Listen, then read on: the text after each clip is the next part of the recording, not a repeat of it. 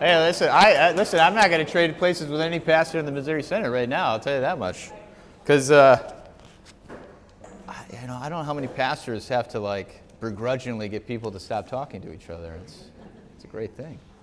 A few announcements this week. Today's services on Wednesday.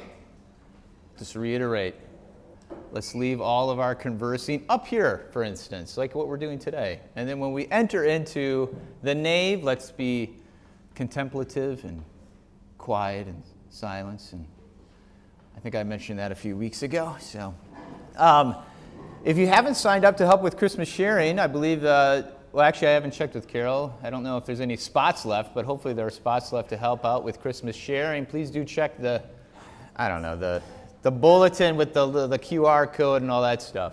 Yes, the spot's open for Friday and Saturday. Tuesday night is taken. There you go. Bada bing, bada boom. Friday and Saturday. Tuesday is taken. Well, Friday and Saturday are kind of important, so that's like the day things happen. So please think about signing up. The Christmas calendar. December 24th is, in fact, a Sunday, not a Monday, contrary to what the bulletin has been saying over the last 2 weeks. I think it's fixed, though, so just in case. And, I only say that because I have a lot of helpers to help me remember that. So, also, after today on Wednesday night, Ted Cusack is here to talk about estate planning and financial stewardship and putting things in order. He's a great guy. If you've never met him, you should meet him. I would just go there just to meet him. He's great. So, okay. It's been a couple weeks since we met, so let's do a little review. First of all, we are talking about the Holy Family. Oh, we got to pray. Let's pray. In the name of the Father, and the Son, and the Holy Spirit. Amen. Heavenly Father, you have given us a model of life in the Holy Family of Nazareth. Help us to make St. John another Nazareth, where love, peace, and joy reign. May this place be deeply contemplative, intensely Eucharistic, and vibrant with joy. Through Jesus Christ our Lord. Amen. Okay, so we're talking about family, the Holy Family as the way of the church, and the Holy Family, if we take a look at it and we meditate upon Mary, Joseph, and Jesus, we realize that first of all, family is the cradle of civilization. And as we extend this to our church life, family is the first place where someone hears the gospel. The parents are the apostles to the children. They have been sent. They are the ones who communicate the gospel to the children. And this is something normal for each one of us because there is a universal search for where we come from and where we're going. This is normal. We always ask. And some of you might be really into genealogy. Well, why are people into genealogy? Well, there's that innate thing inside of us that we're searching for where we've come from. And of course, ultimately, we've come from the Heavenly Father. All right, so because that is true, everyone comes from a family, is meant to live in the family. Now, sin, of course, ripped those relationships apart, right? Adam and Eve, their family was ripped apart. And in fact, I don't think I've made a special emphasis on this, but Satan's attacks in our culture are primarily about the family. I mean, you really have to boil this all down, is that the cosmic kind of battle happening throughout society is really ripping the relationships apart that are fundamental to our identity. So we have four fundamental relationships to our identity. One is with God, which, Lutherans, it's our bread and butter, justification. But the other ones are our relationship with ourselves. So when Adam and Eve sinned, there is a break within themselves. And we see this kind of culminating, especially in today's society. But then there's also the relationship between Adam and Eve. That's a broken relationship again, which, that's kind of obvious. And then the last one is just with creation, just kind of our place in the world. And so sin breaks these relationships, primary relationship of the family. So the church is given the mission to set free, first of all, us from bondage and restore the person's place in the family, which as I think I mentioned before, the primary blood that joins us is not biological blood, but the blood of Jesus. And so you see this, again, I've been told not to get on tangents, but you see this especially in the early church where as people are becoming Christians, they're ripped away from their biological family. So like in a Roman society, actually next Wednesday, St. Lucy Day, Santa Lucia. I'll just use her as a story. Does anyone know the story of St. Lucy? That's like 5 words or less. She was martyred because she wouldn't marry a Roman because her family was primarily church. She had committed herself not to a pagan husband, but to Jesus. And she was burned at the stake. Her understanding of family, her primary understanding of family was the Holy Family, the church family, or the Christian family. So that is the primary, because that's the restorative aspect of the gospel. And as Pastor Ruzick said, he wants all his children back in Eden. So that's our family. So with that mission, then, the church has this calling to create a civilization of love and become a sanctuary for life that mimics the Holy Family. All right, so even with all the progress in our society, this is something, too, that, is really coming to head as parents deal with children and technology. I mean, we've made so many strides in technology, but one has to wonder is for all the strides we've made in technology and psychology, we haven't made any sort of strides in the spiritual life of people. In fact, that's kind of denied or lost. So this is where the Holy Family and our church family then comes in and says, there's something primary or beneath all these progresses that are actually most important. Because we're at the point now in society, we're in Western society, where there's people who are asking themselves whether they want a family or to create a family. And this is something really, so there's kind of a question, there's like 2 sets of categories of questions that the church really needs to answer. One of them is related to, I usually give the example, I think I might have mentioned this already, the question of, do I go to mom or dad's funeral? That question's been asked in my 16 years here because of the pain and suffering that the broken family has caused the child. Do I want to go to mom and dad's funeral? And some of them, they say, I think I should. I don't want to. Pastor, help me with this. Why do they think they should? Well, it's because of the way God made them. They understand that brokenness is wrong, but underneath the brokenness there is a calling to kind of healing. And the crisis of the conscience at that moment is the fact that mom and dad aren't around anymore, and they can't make restitution, they can't have forgiveness in that moment. Then there's the flip side. The other question is, are children worth it? Young people, or certain age. I love it, Ron. I love it. Praise be to God. Hey, don't worry. The answer is yes, by the way. Okay, so it's just. The question actually is fundamentally flawed, by the way. Okay, that's a fundamentally. But see, this is the point: is that as the church, we have to acknowledge there's pain in these questions, even if it manifests itself as maybe self-referential. There's something going on there where the family has been broken. And it's only the love of God through the forgiveness of sins. And the love of God that's stronger than death. We have to understand that. The love of God is eternal and will outlive everything. And one of the things in Revelation chapter 19 is that we find out that the family exists after sin. It started before sin and will exist after sin in the in heaven. Because we're going to a marriage feast. We are going to our family reunion to celebrate our relationship with Jesus. So this is something so the church has this calling to create the civilization of love and a sanctuary of life, and it's precisely done into that sort of society. The society that is so kind of broken because of sin, and even if they're defiant, we come with mercy and the truth. All right, so part of that is the masculinity and femininity of humanity. And that is, so masculinity and femininity complete and explain each other. That's really important for us, is that, and, we're going to talk more about that in the springtime. But one of the things is that we didn't really get a chance to talk too much about it, is that,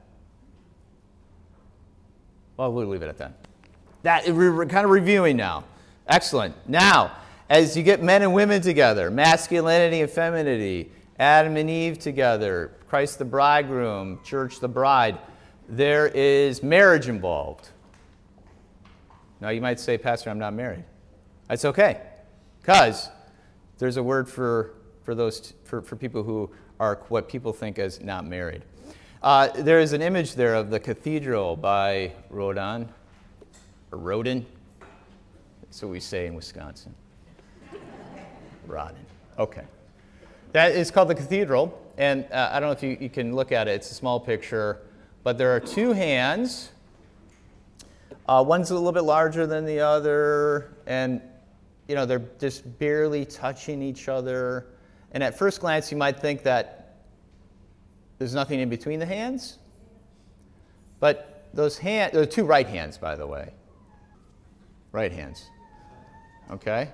And they're just gently, I'm going to just try to pretend I have two right hands, gently touching each other. So there's this touch of tenderness, caress.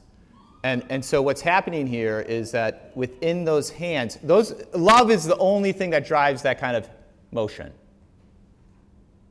Tom and I, we love each other, but guys, we don't do that. We don't do that with each other, okay? All right. Well, husbands and wives do, all right? So this is that love that's happening. And that is something for us to really contemplate on.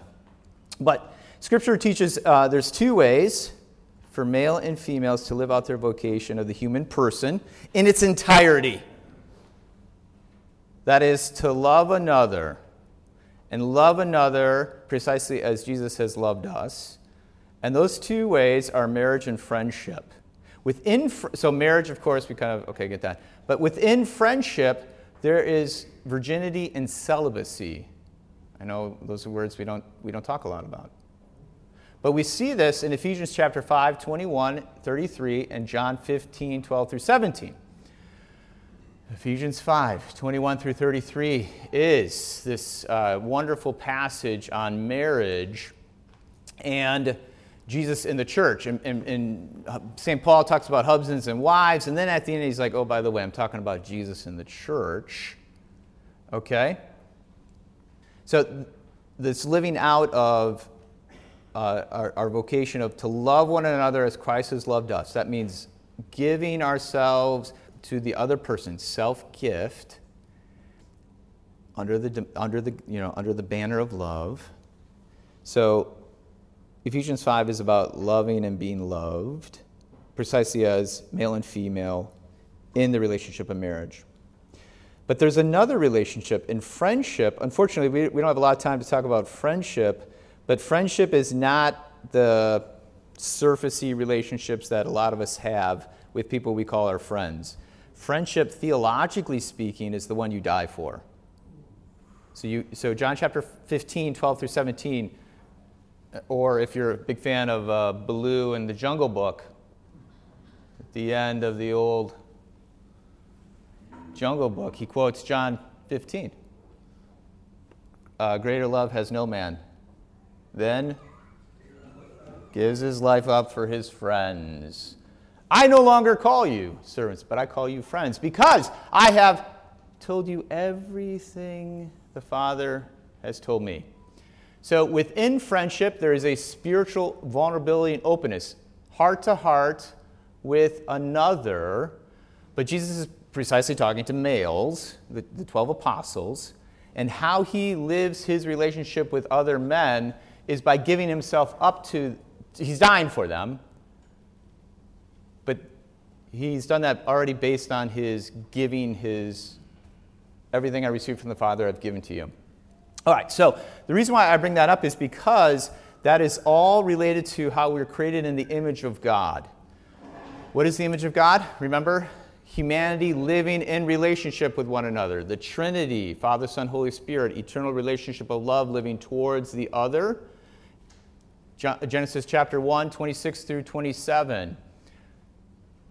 God says, let us make man in our own image. So in the image of God, he created them, male and female, he created them.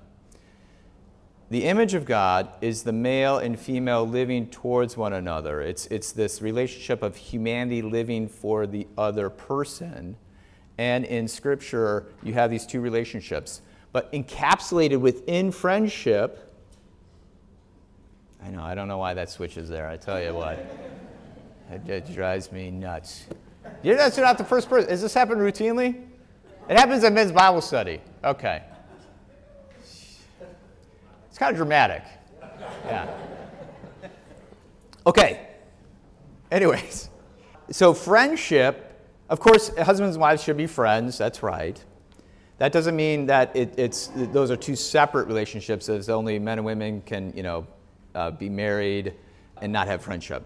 No. I'm just saying that there is this capacity to love another person fully without being married to them. That's it, and that's called friendship. So, and the reason why this is really important for us as we think about marriage, and we'll get into this in the springtime too, is that I can sum up the Bible by saying that God wants to marry you. 5 words. That is the story of the Scripture. And we see this precisely in the crucifixion, where the bridegroom gives himself up for the bride. I think I briefly talked about this maybe a few weeks ago. So when we talk about, for God so loved the world that he gave his only begotten Son, that whosoever believes in me should not perish but have everlasting life, we think about the crucifixion, and we think about it maybe transactionally, but we have to think about it in terms of the narrative of the entire Scripture, and that is where the bridegroom is dying for his bride. This is where the new Adam steps in between his bride and Satan. So Adam doesn't step in between Adam and Eve. He doesn't step in there. And he doesn't die for his wife. He just lets things happen.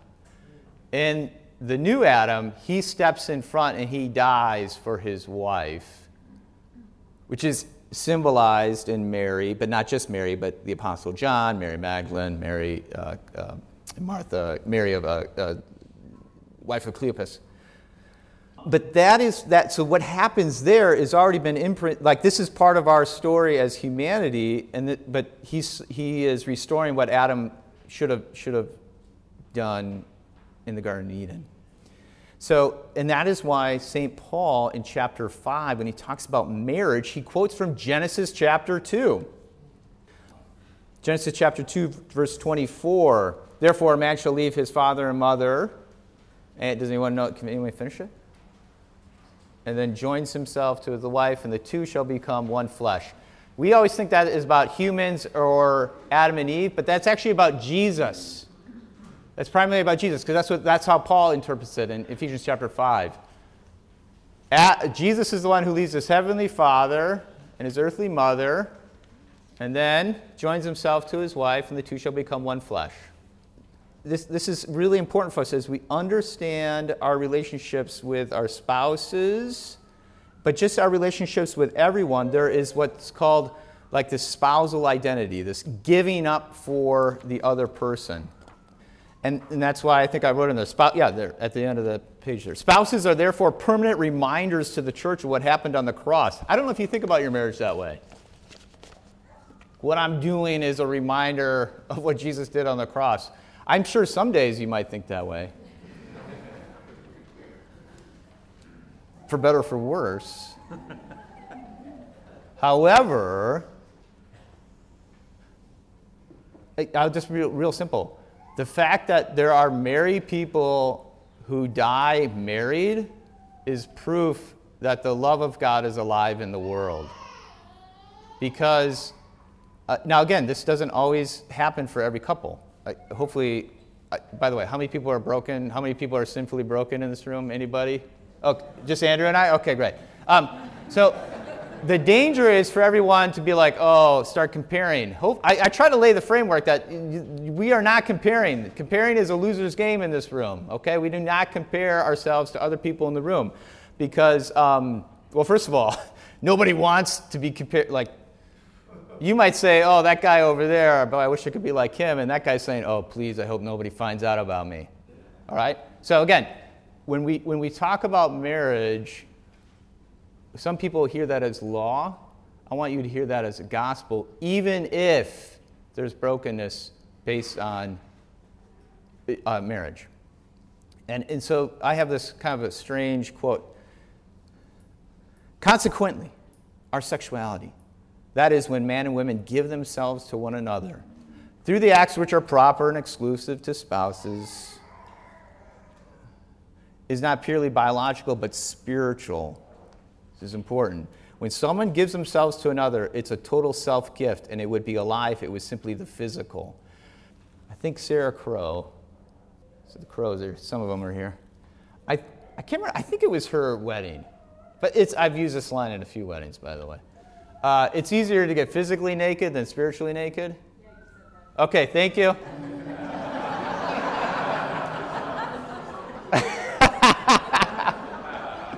I think Sarah was the first one, by the way, Sandy. So,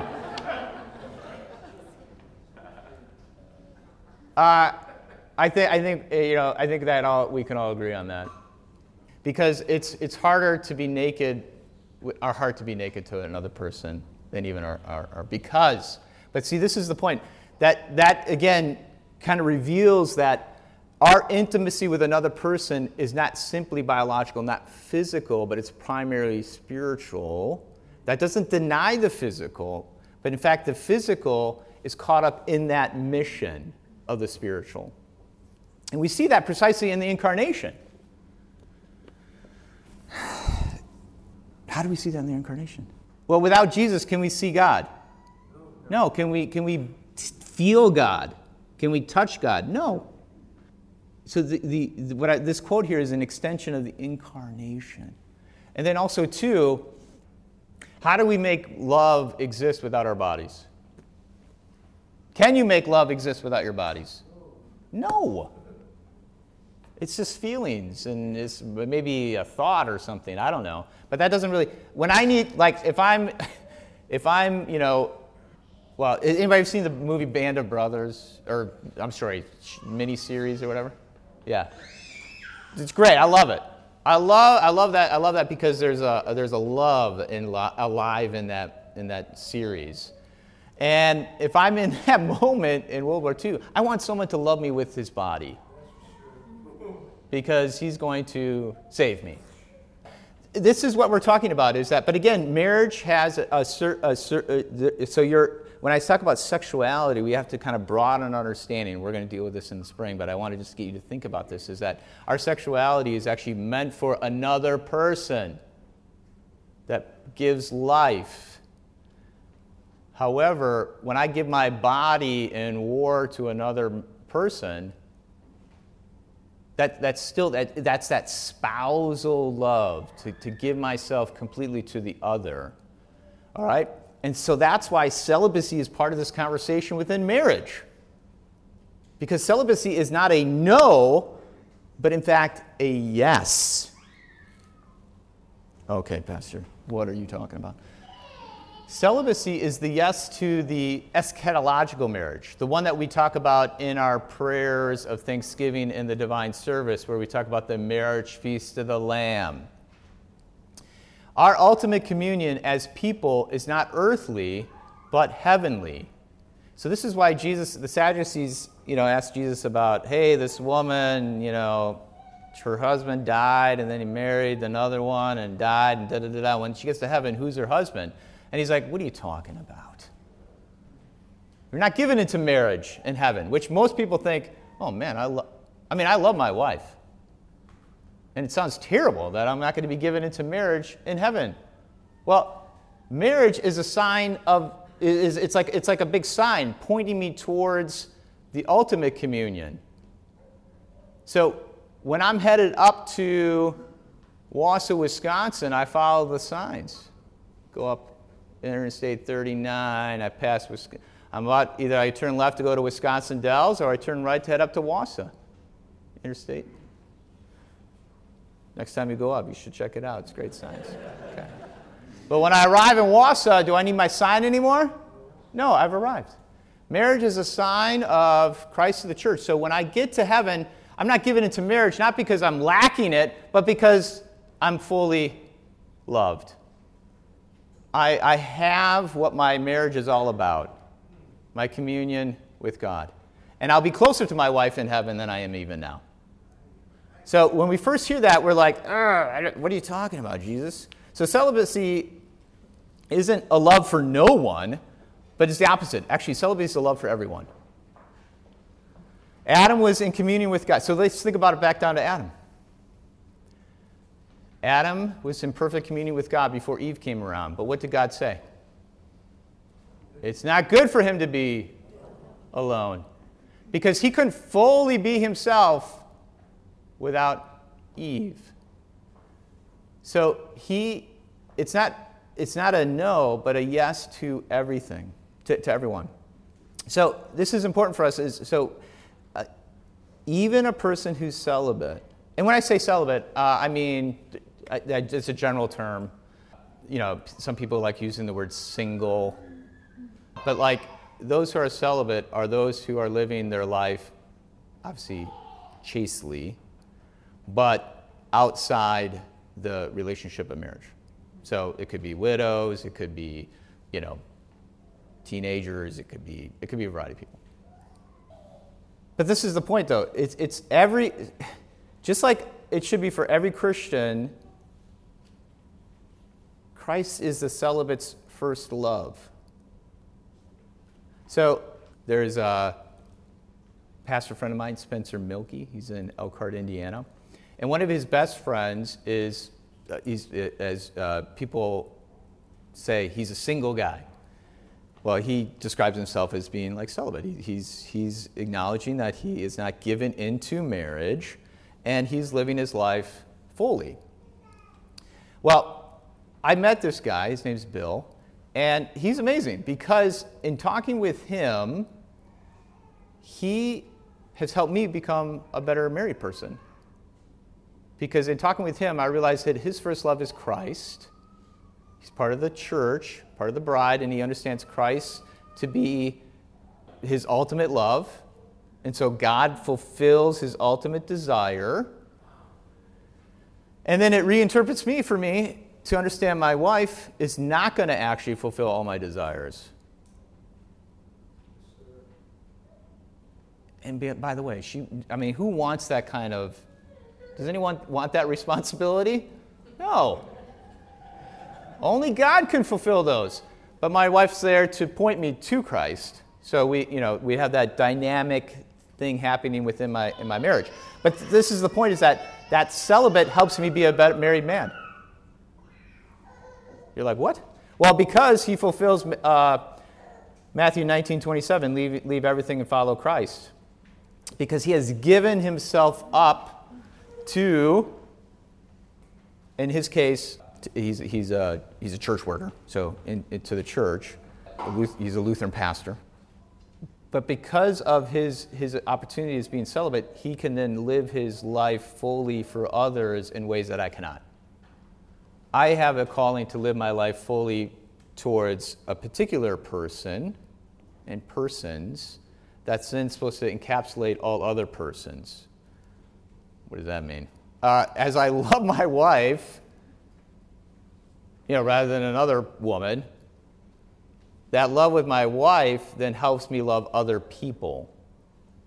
So this is, not to get too far off tangent, 1 Peter, the role, like the qualifications of a pastor, husband of one wife. Well, why is that? And he has to, jeepers, I can't remember now, kind of keep his house in order or something like that. I can't remember the actual Greek words. So why is that? Well, it's because what the pastor's kind of practicing here then gets played out into the wider church community. Okay, so you always say, oh, that sounds nice, Pastor. But even without fecundity, I learned that word. That's a word I use every day, isn't it? Fecundity? It's fruitfulness without, I learned that in college. Post-college, actually. Okay, so even though you might not be physically fruitful with children, you are spiritually fruitful. The father and mother of many. And that's a real thing. Spiritual motherhood and fatherhood is a real thing. It's not like a consolation prize. Because even me with my 4 children, I am primarily a spiritual father to them. A little story here. This year's high school seniors and juniors did their confirmation like during COVID. So they had no opportunity to go to like the retreats, and they weren't able to do the service projects and all the fun things that we do as confirmation kids.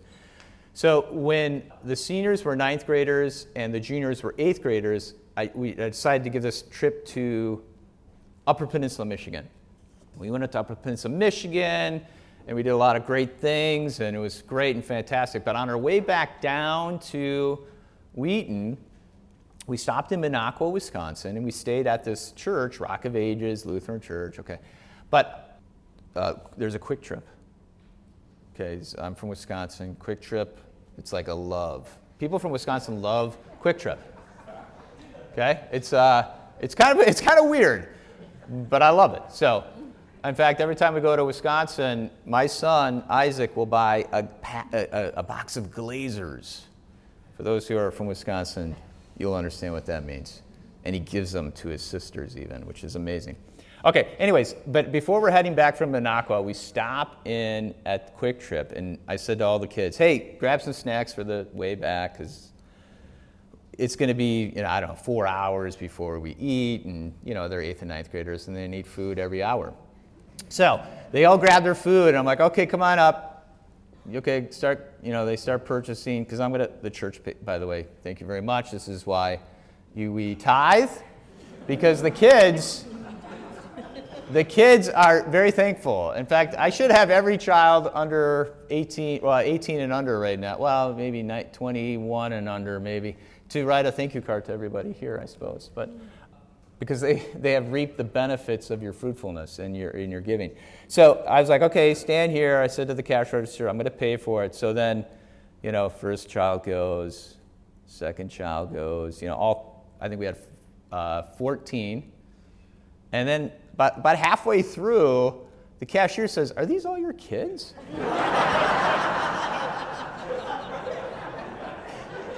Now, I can't remember if it was Jacqueline Guglielmi or my daughter Audrey, and they were kind of wondering what I'm going to say. And I'm like, yeah, of course they are. Like, really? Man, you got a lot of kids. I'm like, oh, I got more. And, of course, Audrey rolled her eyes. She's like, oh, jeez. And Jacqueline was like, no, you're not. Or it could have been the other way around. But, no, but I actually, to be honest, I was very proud to be asked that question, because I take my spiritual fathership very seriously.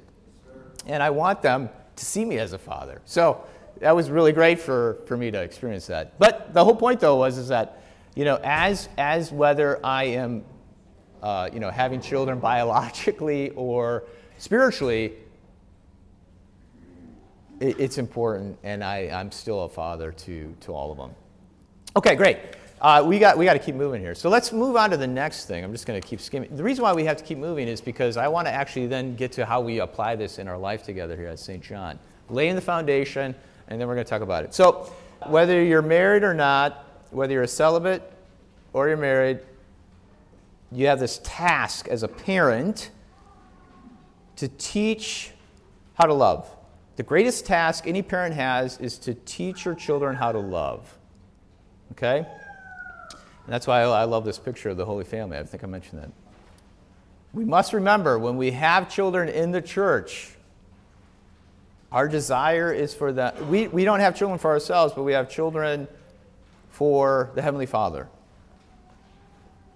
So that means we always, as children are birthed in the church, we must have our minds and hearts turned towards the Heavenly Father. Ephesians chapter 3, 14 and 15. All motherhood and fatherhood comes from the Father, the Heavenly Father. So we need to continually draw power from the Holy Spirit and renewed in that love. So then, and we'll talk about this. So like, I have 4 children, Holly and I. We are called to be the visible sign of God's love. But when we come to church, that's all you people in this room, that's your job also, to be the visible sign of God's love for these children. Now here's the thing, we're all children too. So we're learning, working with these children, or, relating to these working is probably not the right word, relating to these children, but then that impacts how we relate to one another also. Now, the great thing, though, is when you have a child, we don't say this child, I'm going to love this child if he becomes this, or if they, because, I don't know if you know this, babies don't do anything, right? They can't do anything, but yet you love them. Okay, we all need to explore that feeling a little while, not right now, but that is a sign of God's grace alive in you. You love them. So the main calling of a little baby is to be human. It seems obvious. But unfortunately, too many of us only love people based on what they do. So we have to understand as parents, and then as spiritual parents, that we engage with these people, with our people, children, case in point, out there screaming. God wants these people around. And so we can't disagree with God. Well, it's a bad policy to disagree with God. It's usually a good thing to agree with him. With that, then, you're like, oh my word, how can I do that? Well, that's right. Parenting is best lived on the knees. Meditating on the cosmic wonder of a child being born into the world. Parents may come to learn, when you do that, you can't but think about yourself and how God has created you and saved you. I mean, this is something where we have to spend some time with that. Now, parenthood does not lose its value when procreation is not possible. Okay, we already talked about this. Okay, whether you're physically sterile or celibate, that provides an opportunity for other ways of parenting the human person. So it could be adoption, but it could be also educational work, or service to other families, whether they're poor or handicapped children or whatever. We have to understand that families will have parents. This is something that's so important for us to understand. In fact, we confess this in the baptismal liturgy. Amen. We welcome you in the name of the Lord. I know that's how it sounds when we say it together. But that's what we're saying. Hey, you're with us. And we're going to love you, and we are going, because the sponsors are there in case we don't do it. You guys listen to that. Fulfill what we are unable to do. The we is the church. I mean, if you're not up to it, then don't participate in the baptismal liturgy. But you are up to it, by the way, because you have the power of the Holy Spirit inside of you, and this is something that we need to engage in.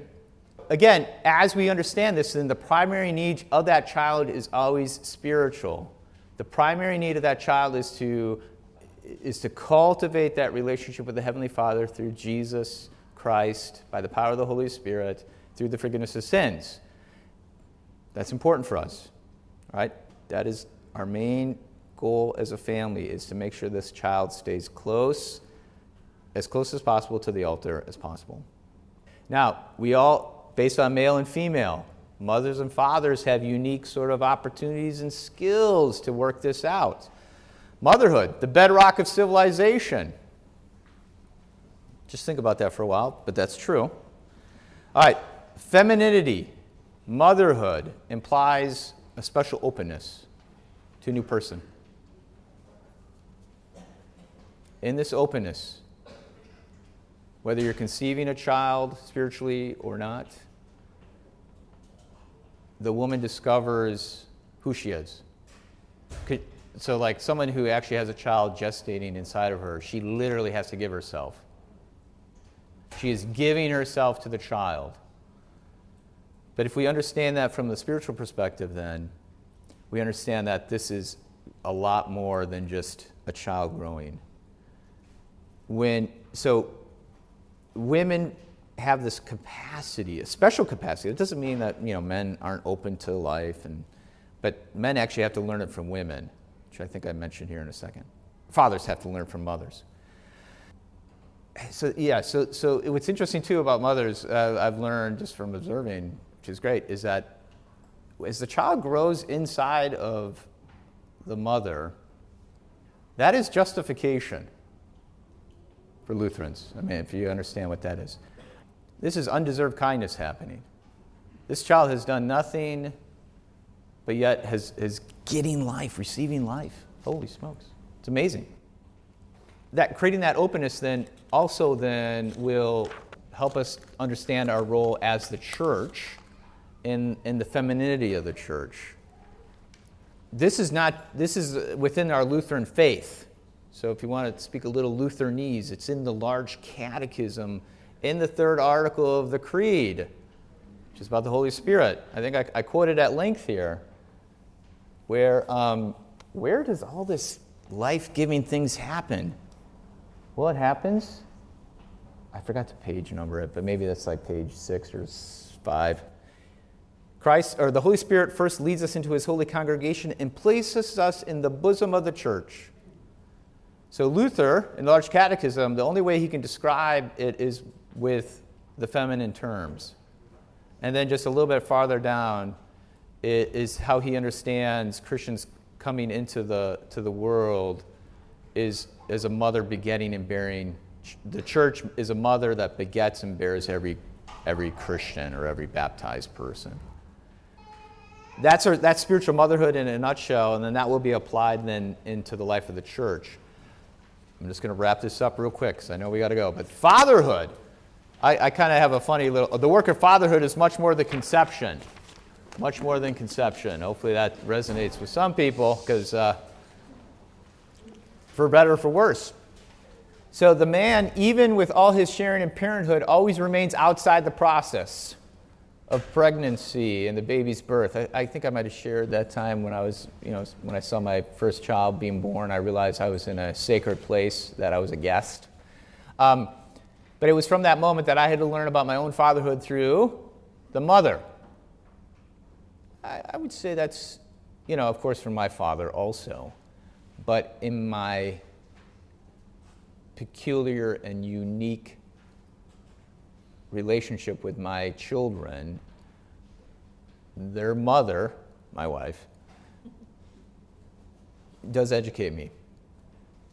Yeah, well, I think there's a lot of great quotes in here. I think I rip a lot of this stuff off and I regurgitate it for my own work here. But the thing about fatherhood, so first, fatherhood has this if you take a look at the picture of fatherhood, so Joseph, with Mary and Joseph, I already mentioned, he's looking out, right?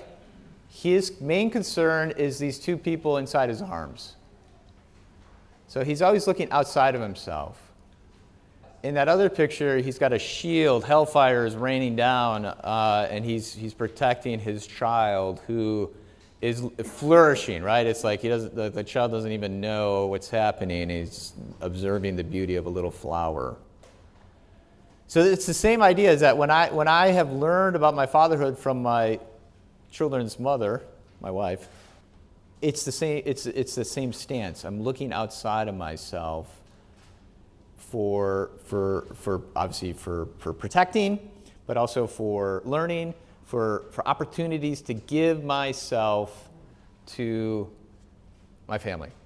The giving and receiving happens both in motherhood and fatherhood, but in their own peculiar way. Because if you look at that other picture of the motherhood, what is she doing with the child? She's praying with the child, and there's this darkness coming, and there's a shield protecting the child from the darkness. What's interesting about that, too, is that the mother, it's like on the bedside, right? So there is this domestic maybe that's not a word we use today, but it's within the house, and where the father is outside. So we have these kind of masculinity and femininity archetypes at play, but they're both protecting and giving and receiving, but in their particular ways as a female and a male. We're going to have to finish. Okay, so here's the thing. We'll talk about children more next week, but childhood. Well, let's pray. We got to go.